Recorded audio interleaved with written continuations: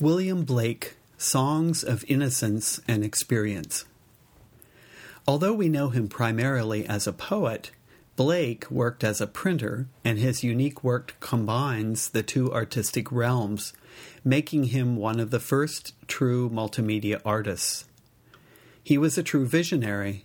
Blake had visions of God and angels as a child.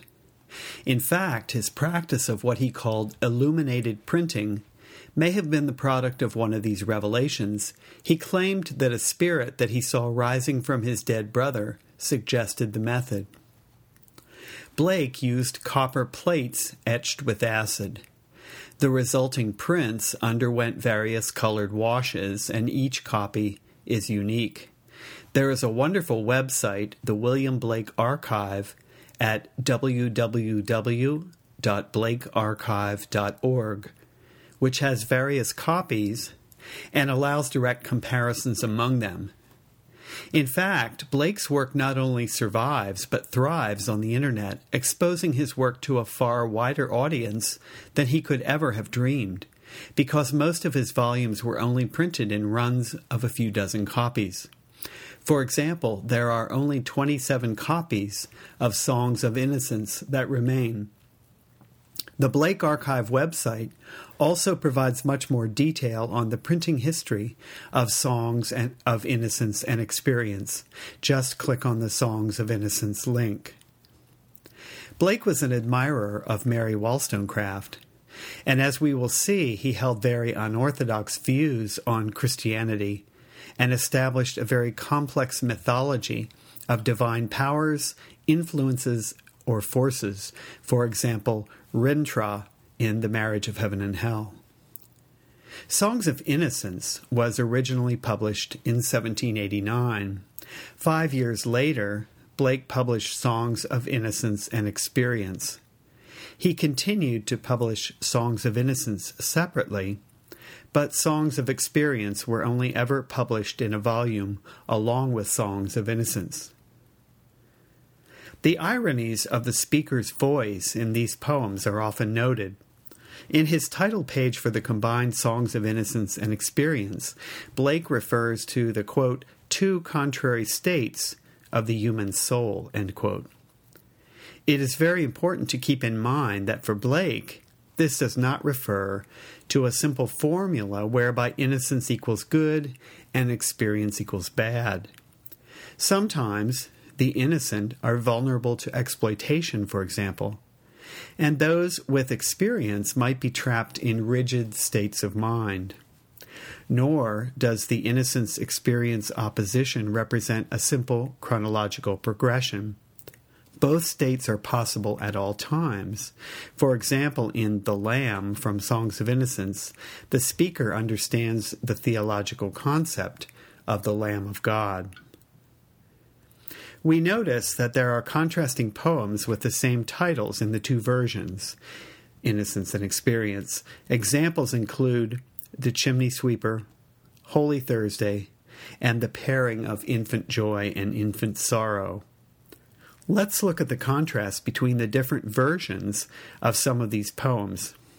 It does involve some bouncing back and forth between Songs of Innocence and Songs of Experience, but I think it is a more effective strategy than reading the poems through in sequence. Moreover, it will help us better appreciate Blake's ironies.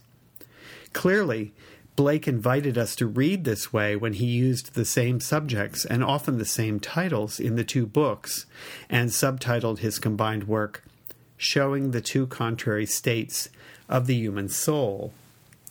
Let's begin with The Lamb. Little lamb, who made thee? Dost thou know who made thee? Gave thee life, and bid thee feed by the stream and o'er the mead? Gave thee clothing of delight, softest clothing, woolly, bright? Gave thee such a tender voice, making all the vales rejoice? Little lamb, who made thee? Dost thou know who made thee? Little lamb, I'll tell thee. Little lamb, I'll tell thee. He is called by thy name, for he calls himself a lamb. He is meek, and he is mild. He became a little child. I a child, and thou a lamb. we are called by his name. Little lamb, God bless thee. Little lamb, God bless thee. This is a poem that on one hand reflects childlike innocence, and yet the speaker of the poem seems to understand the concept of the Lamb of God. This entire poem is about the creative act and the relationship between creature and creator, repeatedly asking the question, who made thee? Which suggests not just that the speaker wants to know who it was who created the lamb, but what is the lamb's creator like? The tiger from Songs of Experience is the obvious pairing. In fact, it's the most anthologized poem in the English language, and like the lamb, the tiger is about the creative act and about the relationship between the creature and the creator. Tiger, tiger burning bright in the forest of the night, what immortal hand or eye could frame thy fearful symmetry? In what distant deeps or skies burnt the fire of thine eyes? On what wings dare he aspire? What the hand dare seize the fire, and what shoulder and what art could twist the sinews of thy heart? And when thy heart began to beat, what dread hand and what dread feet? What the hammer, what the chain? In what furnace was thy brain? What the anvil, what dread grasp dare its deadly terrors clasp? When the stars threw down their spears and watered heaven with their tears, did he smile his work to see? Did he who made the lamb make thee? Tiger, tiger, burning bright in the forests of the night, what immortal hand or eye dare frame thy fearful symmetry?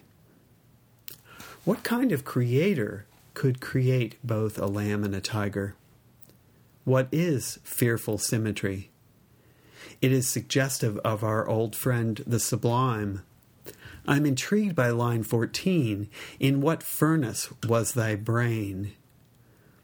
In other words, what kind of God could create such a creature? Did he who make the lamb make thee? Another provocative question. There is a sense of awe here that the same creator could make both lamb and tiger. We should also note that the first and last stanzas of 4 lines are almost, but not exactly identical. Blake changes the word could to dare when he repeats the first stanza at the end. There is an ironic contrast here. In the poem The Little Black Boy, Blake plays with the duality of black and white. He not only contrasts the skin color of the two boys, but the speaker says, I am black, but oh, my soul is white. And by the way, this poem is reason enough to visit the online Blake archive. That address again, www.blakearchive.org.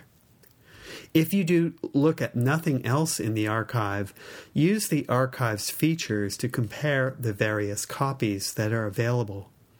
Because Blake hand-tinted each copy individually, each is unique, and in this poem in particular, he deliberately emphasizes this uniqueness because the skin tones of the two boys differ considerably. In some versions, the black and white boys are indistinguishable. In others, the differences in skin colors are very distinct. Blake plays with this duality in the context of the slavery and slave trade debate. The poem situates the moment of freedom from skin color against the black boy's anxiety that the English boy can only love him if he's white. This begs the question, what do you think that Blake was trying to do by printing such a range of skin colors? There are also 2 versions of the poem The Chimney Sweeper, poems of social protest. As an historical note here, in Blake's day, chimneys were often cleaned by small boys because they were small enough to fit through the small spaces. In fact, sometimes they were sold into this life by their parents in the desperation of poverty. There were a number of serious health consequences, as these boys often suffered from burns, black lung disease, and cancer of the scrotum. They were often malnourished as well. Protective legislation had been passed in 1788, but it was rarely, if ever, enforced. In the first version of The Chimney Sweeper from Songs of Innocence, Blake's speaker begins, "When my mother died, I was very young, and my father sold me while yet my tongue could scarcely cry, 'Weep, weep, weep, weep.' So your chimneys I sweep, and in soot I sleep." Here we see that his father sold him into this life after his mother's death. One of the brilliant ironies of the poem is that the third line has the boy scarcely able to cry, "Weep, weep." He means to say sweep, but he is so young that his lisp makes the word come out weep, which of course reminds us that he is weeping for his miserable fate. There's little Tom Dacre, who cried when his head that curled like a lamb's back was shaved. So I said, "Hush, Tom, never mind it, for when your head's bare, you know that the soot cannot spoil your white hair." And so he was quiet, and that very night, as Tom was a-sleeping, he had such a sight that thousands of sweepers, Dick, Joe, Ned, and Jack, were all of them locked up in coffins of black. Here, the coffins of black is a play on the chimneys in which the boys are locked up, but the death imagery is obvious as well. The poem goes on, "And by came an angel who had a bright key, and he opened the coffins and let them all free. Then down a green plain, leaping, laughing, they run, and wash in a river and shine in the sun. Then, naked and white, all their bags left behind, they rise upon clouds and sport in the wind. And the angel told Tom, if he'd be a good boy, he'd have God for his father and never want joy. And so Tom awoke, and we rose in the dark, and got with our bags and our brushes to work. Though the morning was cold, Tom was happy and warm, so if all do their duty, they need not fear harm." There is a real contrast in that last stanza between the dream and the reality of waking up from the dream depicted in the previous two stanzas. The boys are rising in the dark and cold. The last line, "So, if all do their duty, they need not fear harm," is so pathetic, a line from a conduct book popular at the time. The second version of the poem from Songs of Experience is much shorter, only 3 stanzas. "A little black thing in the snow, crying weep, weep in notes of woe. Where are thy father and mother? Say, they are both gone up to the church to pray. Because I was happy upon the heath and smiled among the winter's snow, they clothed me in the clothes of death and taught me to sing the notes of woe. And because I am happy and dance and sing, they think they have done me no injury, and are gone to praise God and his priest and king, who make up a heaven of our misery." Both versions of The Chimney Sweeper depict social injustice. I would suggest that the second, the one from experience, is sharper and more critical. The Innocence version's sin or injustice seems to be what is being done to the children, and it is from their perspective. In the second version, the speaker seems more aware of what is being done to these children, and the sin here seems to be hypocrisy. The father and mother have gone to church to pray and praise God and his priest and king. There is an obvious indictment of them for being so outwardly pious while permitting their children to be in such awful circumstances. In addition to the obvious issue of the chimney sweepers themselves, could this pair of poems also remind us of the slave trade? The white and black imagery, the exploitation, in fact, selling of children, and the angel with his false promises from the first version could all represent aspects of the slave trade. For the 2 versions of Holy Thursday, we might ask a similar question. I might note here that Holy Thursday does not refer to the Thursday before Easter, which is called that in some countries, but rather the Thursday before Ascension Day, which is the Friday 40 days after Easter Sunday. By tradition, on this Holy Thursday, the thousands of children from charity schools in London were publicly paraded to St. Paul's Cathedral to celebrate how lucky they were, and the children were supposed to sing their thanks to king and country. "'Twas on a holy Thursday, their innocent faces clean, came children walking two and two in red and blue and green. Grey-headed beetles walking before with wands as white as snow, till into the high dome of Paul's they like Thames waters flow. Oh, what a multitude they seemed, these flowers of London town. Seated in companies they sit with radiance all their own. The hum of multitudes was there, but multitudes of lambs, thousands of little boys and girls raising their innocent hands. Now like a mighty wild they raise to heaven the voice of song, or like harmonious thunderings the seats of heaven among.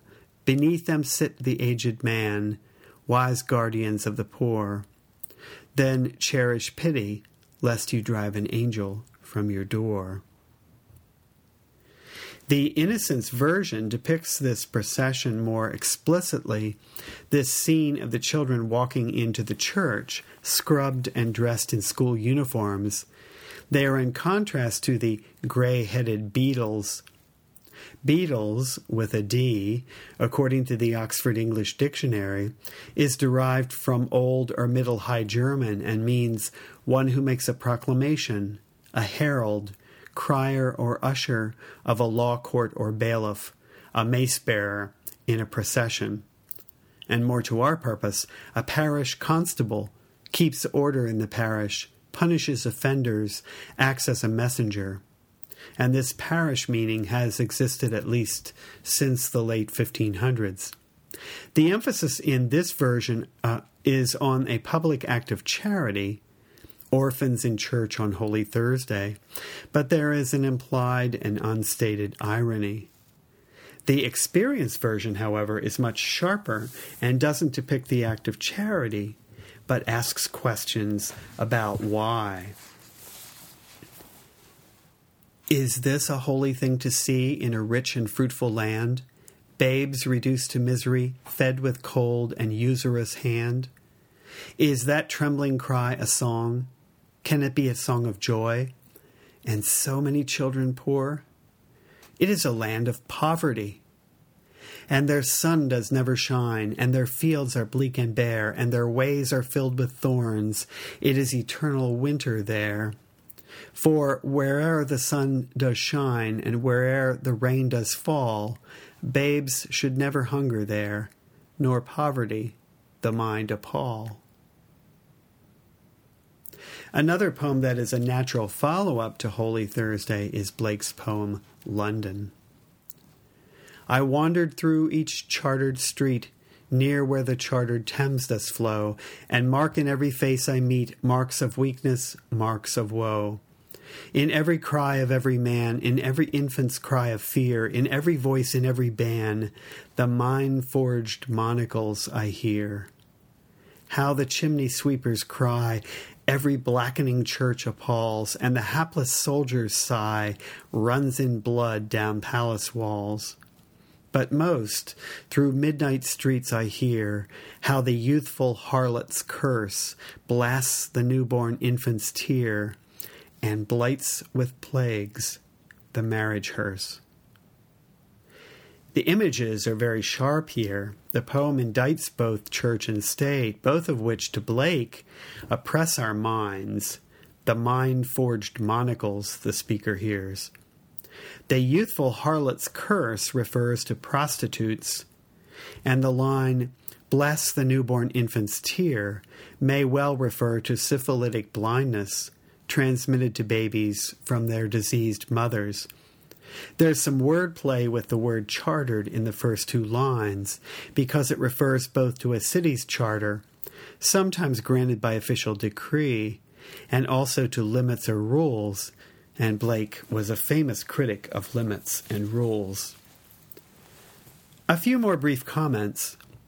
Two versions of divine image, one the divine image and the other a divine image. The two versions are once again very different. Innocence emphasizing virtues, mercy, pity, peace, and love, and experience focusing on vices, cruelty, jealousy, terror, and secrecy. But there is a rather unique three-way relationship among these two poems and the human abstract. Ironically, while the human abstract is filled with imagery, the versions of divine image have no imagery. They're about abstractions. Note also that the human abstract reveals that the virtues are brought about in consequence of human selfishness. A few final notes. In The Fly, once again we must look at more than just the words, but the illustrations as well. The plate reveals what the text does not. The girl has a fly swatter. Yet both children are identified with the fly. And there's also a question about how we should read the stanzas. Does whether we read the stanzas down or across make a difference? The Garden of Love reveals Blake being very critical of organized religion as a force of repression and prohibition, rules, restrictions, locked gates, thou shalt nots, and graves, all in a place of a green where the speaker used to play freely.